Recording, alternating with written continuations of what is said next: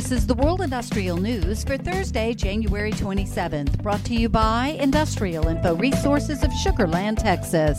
This newscast is sponsored by Waygate Technologies. You should never have to question your equipment. With remote visual inspection solutions from Waygate Technologies, you never will.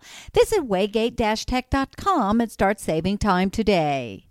The long-delayed unit additions at the Alfred W. Vogel Nuclear Power Station has a new estimated price tag of $32 billion to $34 billion, according to a new report from the Institute of Energy Economics and Financial Analysis.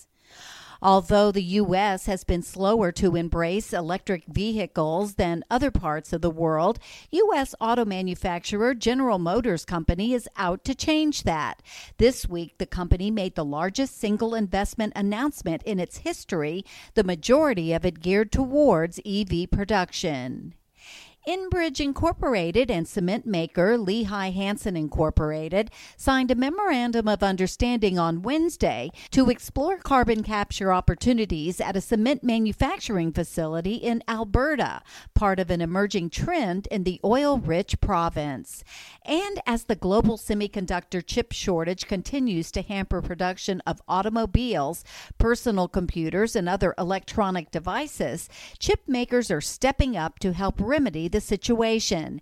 Intel Corporation announced plans last week to invest $20 billion to construct 2 chip factories in New Albany, Ohio.